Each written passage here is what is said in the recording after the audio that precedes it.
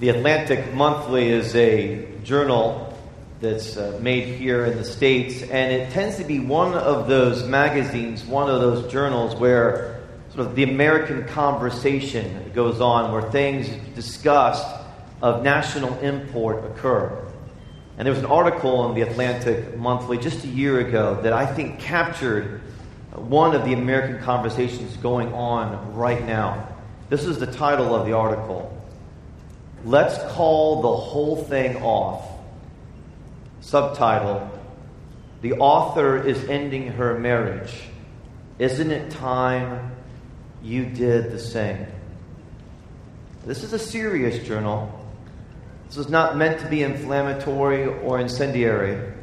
This was meant as an authentic question being asked to the American people. Let's call the whole thing off. The author's ending her marriage. Isn't it time you did the same? Sandra Lowe, the writer of the article, a writer, an artist, an actress, started with this sentence: "Sadly, and to my horror, I am divorcing."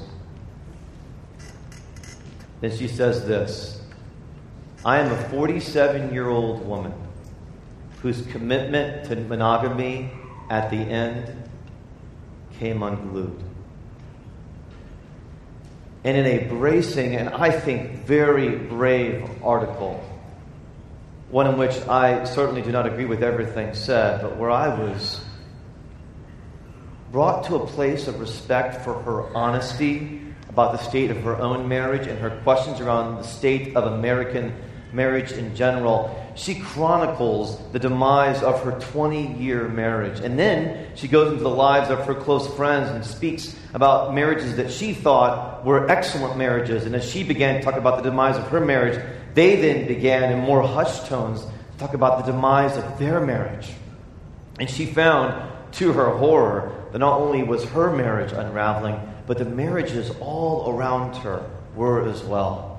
And she begins to anecdotally and then statistically pile on information upon information like one large dry log upon another for a kind of massive bonfire on which she begins to ask very seriously, should we just get real and put the institution of marriage, at least the institution of marriage, as an ideal for everyone upon this bonfire and just let it burn? She says, really? It's so hard. Is this truly an ideal that people can live? And she concludes very succinctly: avoid marriage.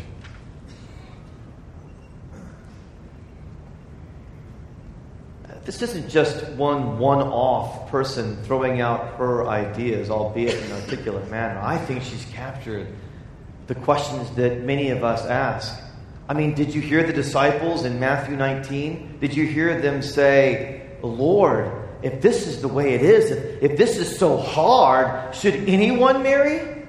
I think Sandra has tapped into a question the disciples themselves asked of our Lord when he walked upon this earth. And I think it's a question that we in the church should have the courage to face into and say, let's listen to the national conversation. Let's listen to the conversation of the disciples who were saying, is this not too hard? How do we as Christians respond? Where do we even start? Not just to this article, but to the whole idea. Let's start here. Let's start by saying, when the conclusion is made, honestly, let's avoid marriage. Let's start by saying very clearly, no. No. No, we can't go there. No, as Christians, we can't embrace what is a very understandable conclusion. Why? Why say no?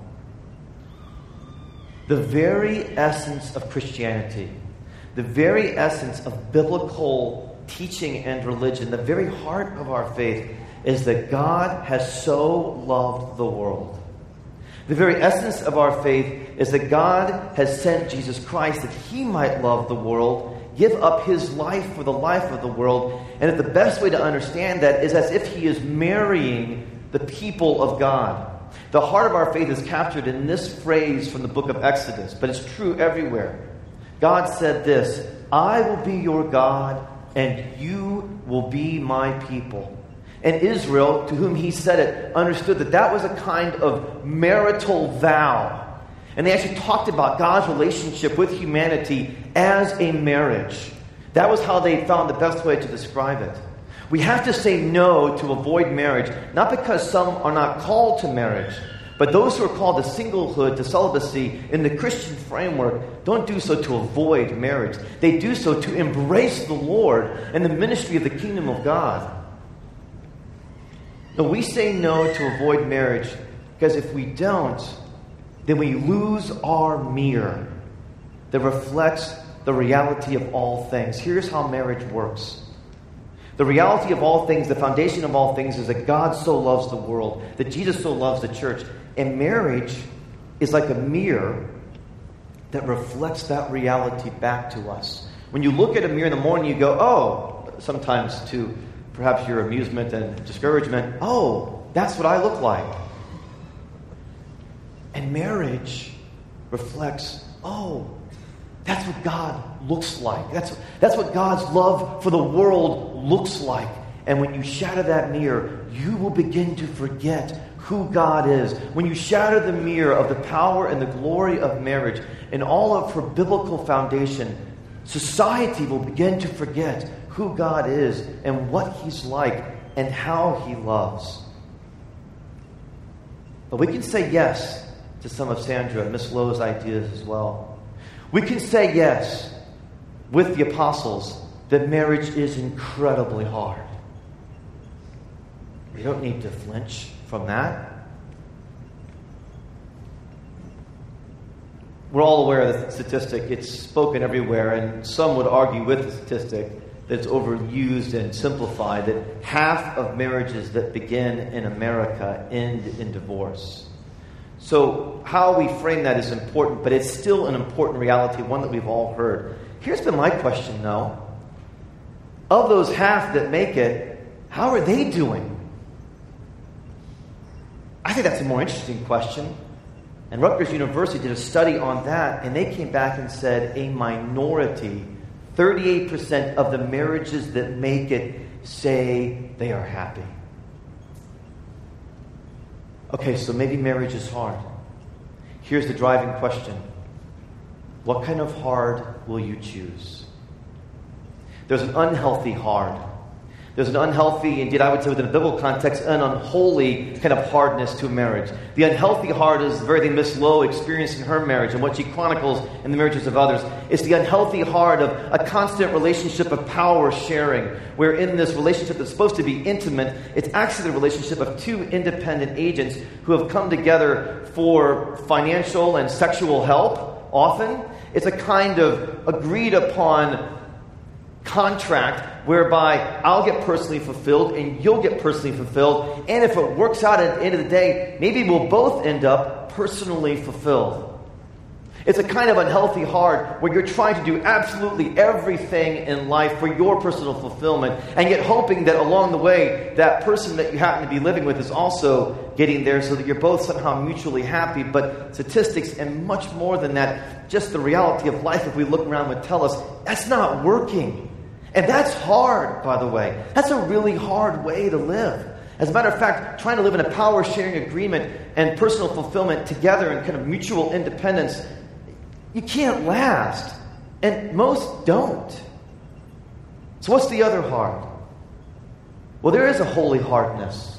There's a kind of healthy hardness. And that is the marriage that says, if I'm going to live and it's going to be hard, it's going to be hard because I'm living to imitate God. It's going to be hard because I'm living to sacrifice my life for the sake of my wife or for the sake of my husband, that he or she might become more like Jesus. And in the process, I too will become more like Jesus. We will somehow be, albeit a flawed and somewhat disguised mirror, we will be some kind of a mirror that reflects the love of God for this world. That's hard. But that's a hardness that moves you forward. That's a hardness that eventually brings incredible hope. Not a hardness that brings complete exhaustion, fatigue, and fear. That's why our Anglican prayer service for marriage has this most important sentence in it. In the blessing of the marriage, the priest says over the couple, Jesus has made the way of life to be the way of the cross. So what is this way of marriage? Let's look at Ephesians chapter 5 together. If you didn't hear last week's sermon, it's going to be helpful to hear it because it does set up a lot of what we're talking about this morning that I can't go into now. But our main premise last week is that marriage is intended to help you imitate God, as is celibacy. That's next week. Ephesians 5:1, therefore be imitators of God as beloved children. It is most important that before we dive into Ephesians 5:22-33 and try to figure out headship and submission and what it means that the wife is the body and the husband is the head and how all these things work out, so often we go right there and we pass right over Ephesians 5:1, which is the comprehensive teaching for this whole chapter, which is husband and wife, man and woman, are both called to be imitators of God. Both are called into a journey of learning how to love in sacrificial, Christ-like ways. This is the essential context for marriage. If you take this away, you'll just Christianize the power sharing. You'll just Christianize and add Christian language to what is already a kind of worldly reality of what power does the husband get and what power, or in many teachings, frankly, lack of power does the wife get, and then how does that all work out? And that becomes extremely confusing, and it misses Paul's driver. Be imitators of God. Both learn how to love as Christ loved. Marriage, and this is most important and so simple, is about Jesus first. Paul makes that very clear not only in the beginning, but also at the end. Verse 32, look at that with me. This mystery is profound. Speaking of marriage, the mirror that reflects the truth of God's love. And I'm saying that it refers to Christ and the church. Often we get mixed up and begin thinking, oh, Christ and the church sort of looks like marriage. Because marriage is such a lived experience for us. I mean, every one of us have had some experience, either directly or indirectly, with marriage. But it's the reverse. It's about Christ and the church, of which marriage stems from it. Jesus always first. Always being imitated by man and woman. The way of marriage is a profound mystery. Verse 32. Mystery does not mean that a fog comes in and you just go, I don't know, I'm lost. Mystery is a revelation. Mystery is a displaying. Mystery is a showing forth of what's real. Mystery is that something which is profoundly spiritual, profoundly rich in its reality, the love of God. And mystery reveals that. It teaches us that. Marriage is a profound mystery because it reflects to us the love of God. It's an attempt, mystery, to capture something profound. In this case, the profound mystery is a collaborative imitation of Christ. Marriage is a profound collaborative imitation of Christ. Whereas she imitates Christ and I imitate Christ, we actually become mutually interdependent. And I give the gift of love to her, my wife. She gives the gift of love to me, her husband, that she might in doing so imitate Christ and that I might be empowered to imitate Christ. It's mutual, interconnected, interdependent at its roots. Now, while this profound mystery is not a fog, it is still a mystery. It is still that which is attempting to capture something very profound, something which we cannot get our minds around. And this is what's so interesting. Lots of you are like this, perhaps. I've been staring at this passage for at least, seriously, 2 decades. It was preached at my wedding. Perhaps it was preached at yours. Perhaps I preached it at yours. But you know, you can read it over and over again, but you won't get away from the profound mystery. As a matter of fact, if you try to wrestle down the profound mystery and make it say uncle, it won't. If you thought it said uncle, you weren't listening closely. You can't wrestle this passage down and walk away with very clear descriptors. Okay, now for me as a wife, this is exactly what I'm supposed to do as I submit to my husband. And now for me as a husband, this is exactly what I'm supposed to do as I love my wife as Christ loved the church. You're not going to get that. You're not going to get that. And Paul, who wrote this, by the way, he lists things other places. He gives us all kinds of lists. He actually likes lists. No lists here. No lists here. No list that says this is exactly what a man is, exactly what a woman is. Now, man and woman, they are distinct. That's very clear. And they're both called to ways that are the same way under Christ and yet have distinctions to them. That's clear. But what those are exactly is not clear. And so as tempting as it is to try and give you all those, I don't have a lot for you on that. I have what God's given you. Husbands, love your wives. Wives, respect your husbands. There is the way of the husband. As Christ loved the church, verse 25 is the key phrase there. It means at least that I give up my life, that my wife might become more like Jesus. I give up my life, I sacrifice my time, I sacrifice my energies, that she might flourish as the church flourishes upon the life of Christ. I know at the very least from verse 29 that my ministry of being a husband is a ministry of nourishing and cherishing.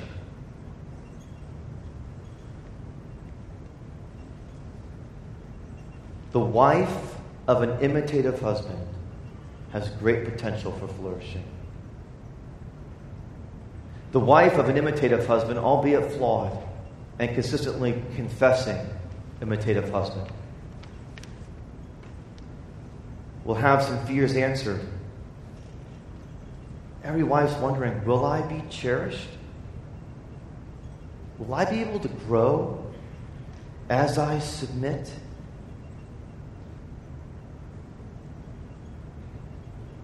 And the imitative husband answers that. Yes. The way of the wife, we read, is that way of submitting to your own husbands as to the Lord. However, let each one of you, verse 33, love his wife as himself, and let the wife see that she respects her husband. As the church submits to Christ, so the wife submits to the husband. The heart of submission, we know, and I've done a lot more on this in a teaching called Why Womanhood Matters and also Why Manhood Matters. But the heart is the heart of responsiveness to the glory and the actions of love. It's a kind of receiving, but in a giving way. Not at all passive, but an embracing of the gift that's been given in the love of Christ, first and foremost, and the love of husband. This receiving is the receiving of love and then responding to that love with love. Giving, receiving in a giving way.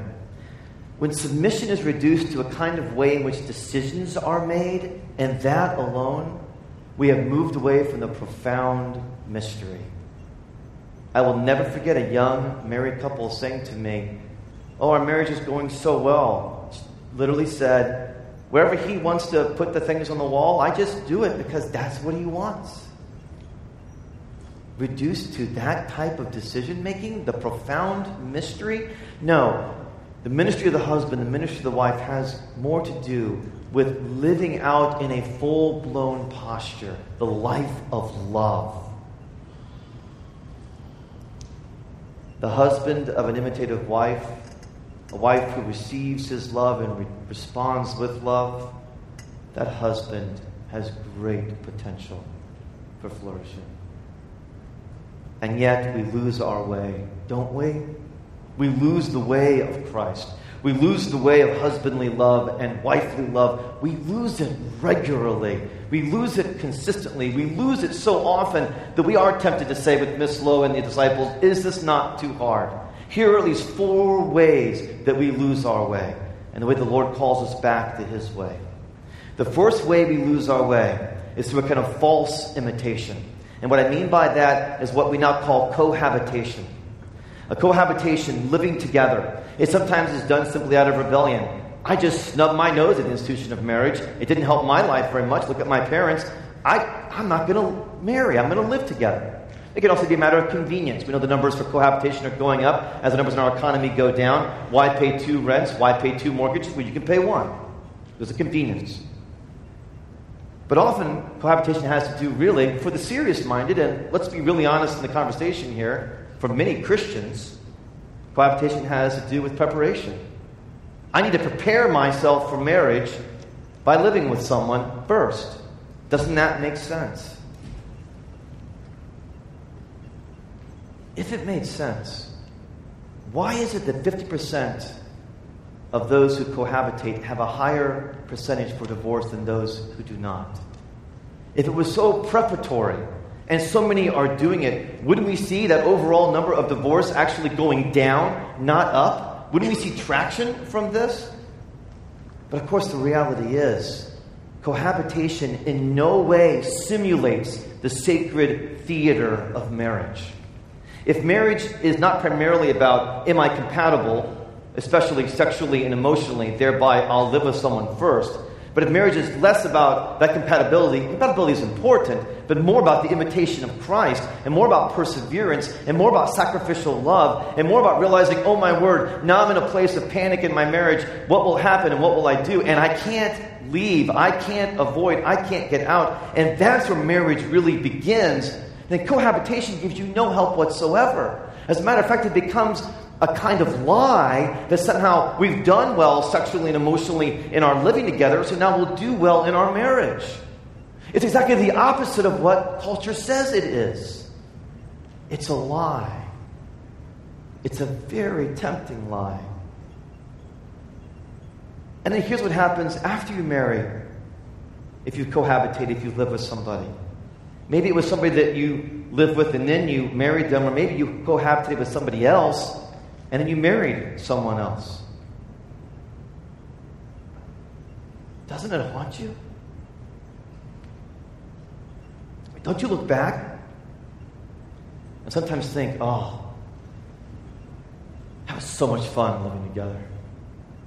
And now there's so many more responsibilities and so many more pressures, and what I have now and what I had then, I just think about what it used to be all the time. That can be true if the both of you cohabitated. Now you're married, you can go, wow, we had so much fun back then. It was so exciting. There was so much going on, and now it's just dull. Or if it was somebody else, you're always thinking about that other man or that other woman and wishing that somehow your marriage had the spark and the excitement. But here's the deal. What you were doing there was recreational. What you were doing there has nothing to do with living into the imitation of Christ. They are two absolutely different worlds. And many of you probably need to be freed from that world if you lived in it. You need to be freed spiritually.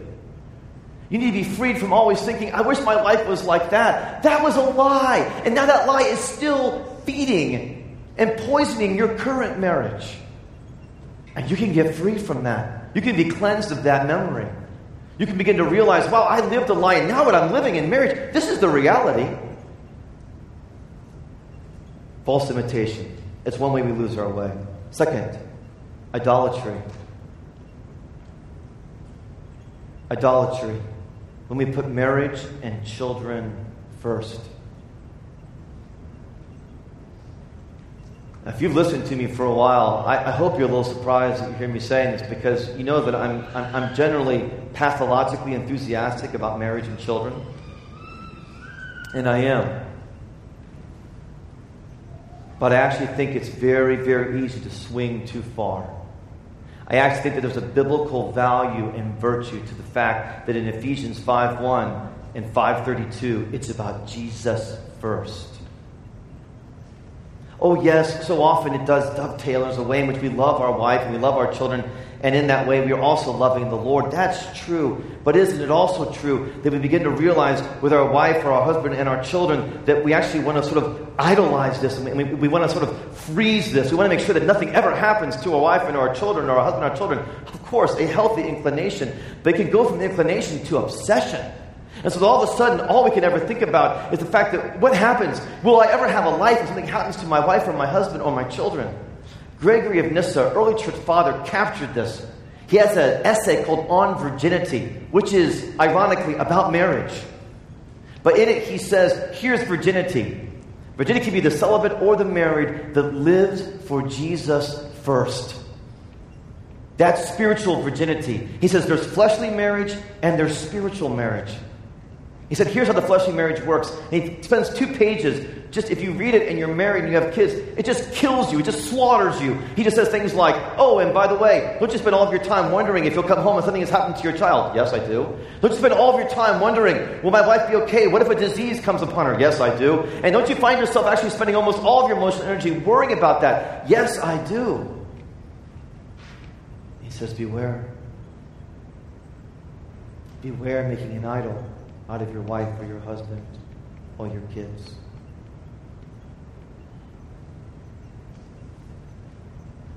I think my generation is very vulnerable to this. 40-somethings, 30-somethings. Right? I mean, we would kind of say somewhat tongue-in-cheek, yeah, my parents didn't seem to struggle with making too much of an idol out of me. Go out and play, whatever. Come back in. Be independent, autonomy. And so we've said, that hurt. I've had to do a lot of work on that, so I'm going to flip that. And the same way that I didn't feel like I got all that I needed, I'm going to make sure my kids get even more than they needed. I'm going to bloat them up with love. I think we're vulnerable. Here's a definition of fleshly marriage or fleshly work with our children, one that isn't truly putting Christ first. Here's a quote from Father John Beer, who's written on this, a priest. The delusion that one can find a certain permanence, security, and even immortality in and with others. A delusion that we can find a certain permanence, security, and even immortality in and with others. Celibates, too, by the way, can idolize marriage. Put it before the Lord. Third way we lose our way. This is a really hard one. But if marriage is all about imitating Christ, and it's all about interdependency, it's all about a kind of mutual collaboration. It's the 2 sides of the scissors going back and forth. What happens when one side of the scissor comes off? In other words, what happens when one spouse decides not to walk the way of the cross? Either as a Christian who just doesn't want to engage, or as an unbeliever. You're a believer married to an unbeliever. What happens there? If this is true about marriage being an imitation of God, and this is true about this being this profoundly collaborative thing, what happens when there's no collaboration? What the very definition of marriage is collaboration. There's no one to collaborate with. What happens there? What does one do? A few thoughts on a very complicated subject. Just a few thoughts, but I can't teach on this and not mention this reality. First is that you must understand, if you are the spouse who desires to live in imitation of Christ, you must work on your union with Christ. You cannot make your spouse love Jesus. You cannot manipulate your spouse into knowing Jesus more deeply. There is nothing you can do but intercede, fast, and pray for your spouse. But there's nothing that you can say, no circumstances that you can somehow arrange, right? No men's retreat you can hopefully get him on. Men's retreat is great, right? And then maybe he'll come back completely changed. Maybe he will, maybe he won't. You cannot manipulate husbands or wives into loving Jesus. They must choose. So that means you must choose. And you must follow Jesus with all of your heart. Work on your union with Christ. That's how you imitate Christ in a marriage where the other partner does not want to imitate or won't or can't at some level. Number 2, you must wake up to the fact that this is life. You have to stop thinking that, I wish my life was somehow out there, or if I just had a different spouse, I could have an imitative marriage. Don't think that way. It's a deception. This is your life, and this is what life is about. It's about sacrificing and learning to live for Jesus. There are many, many, many Christians around you who are making the same decisions, celibates and marrieds. Don't think that your life is out there and somehow you'll finally get there again. No, this is your life. This is where God has put you, and you can love Christ here. Now, let me be very, very clear about that. There's a different, and there's a caveat if there's an abuse going on in the marriage. If there's a verbal abuse, a physical abuse, a kind of spiritual abuse occurring, then you need to bring it to the authorities of the church and invite us in that we might walk with you carefully. We want to be clear about that. You also have to realize that as you work on your union with Christ, you must walk in Christ first.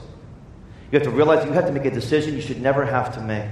In the same way that there is a mother who dishonors her daughter, and yet the daughter is called to honor the mother and the commandments given to us, she must understand she must choose Christ first, and in doing so she honors her mother. In the same way, you must realize that you honor your husband, you honor your wife by following Jesus first.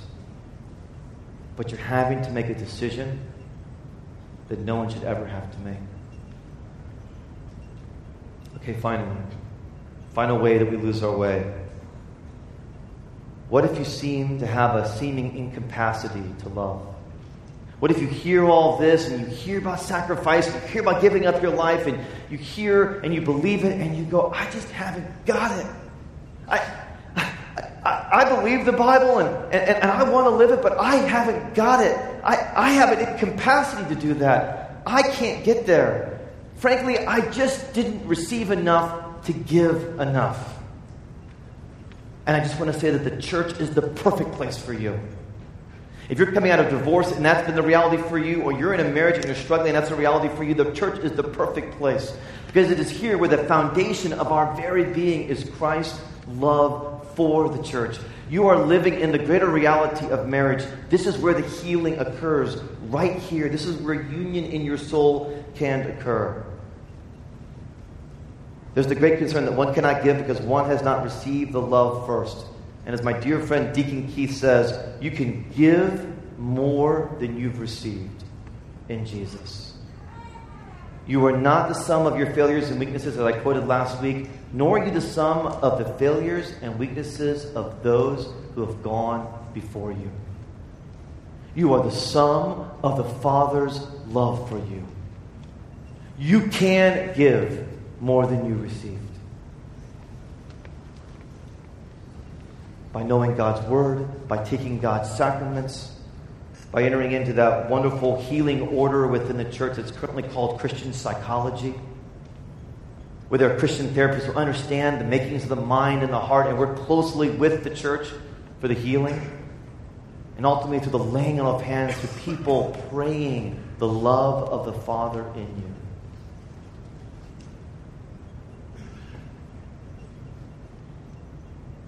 Is it hard? Yes. Is it too hard? No. In the name of the Father, and the Son, and the Holy Spirit.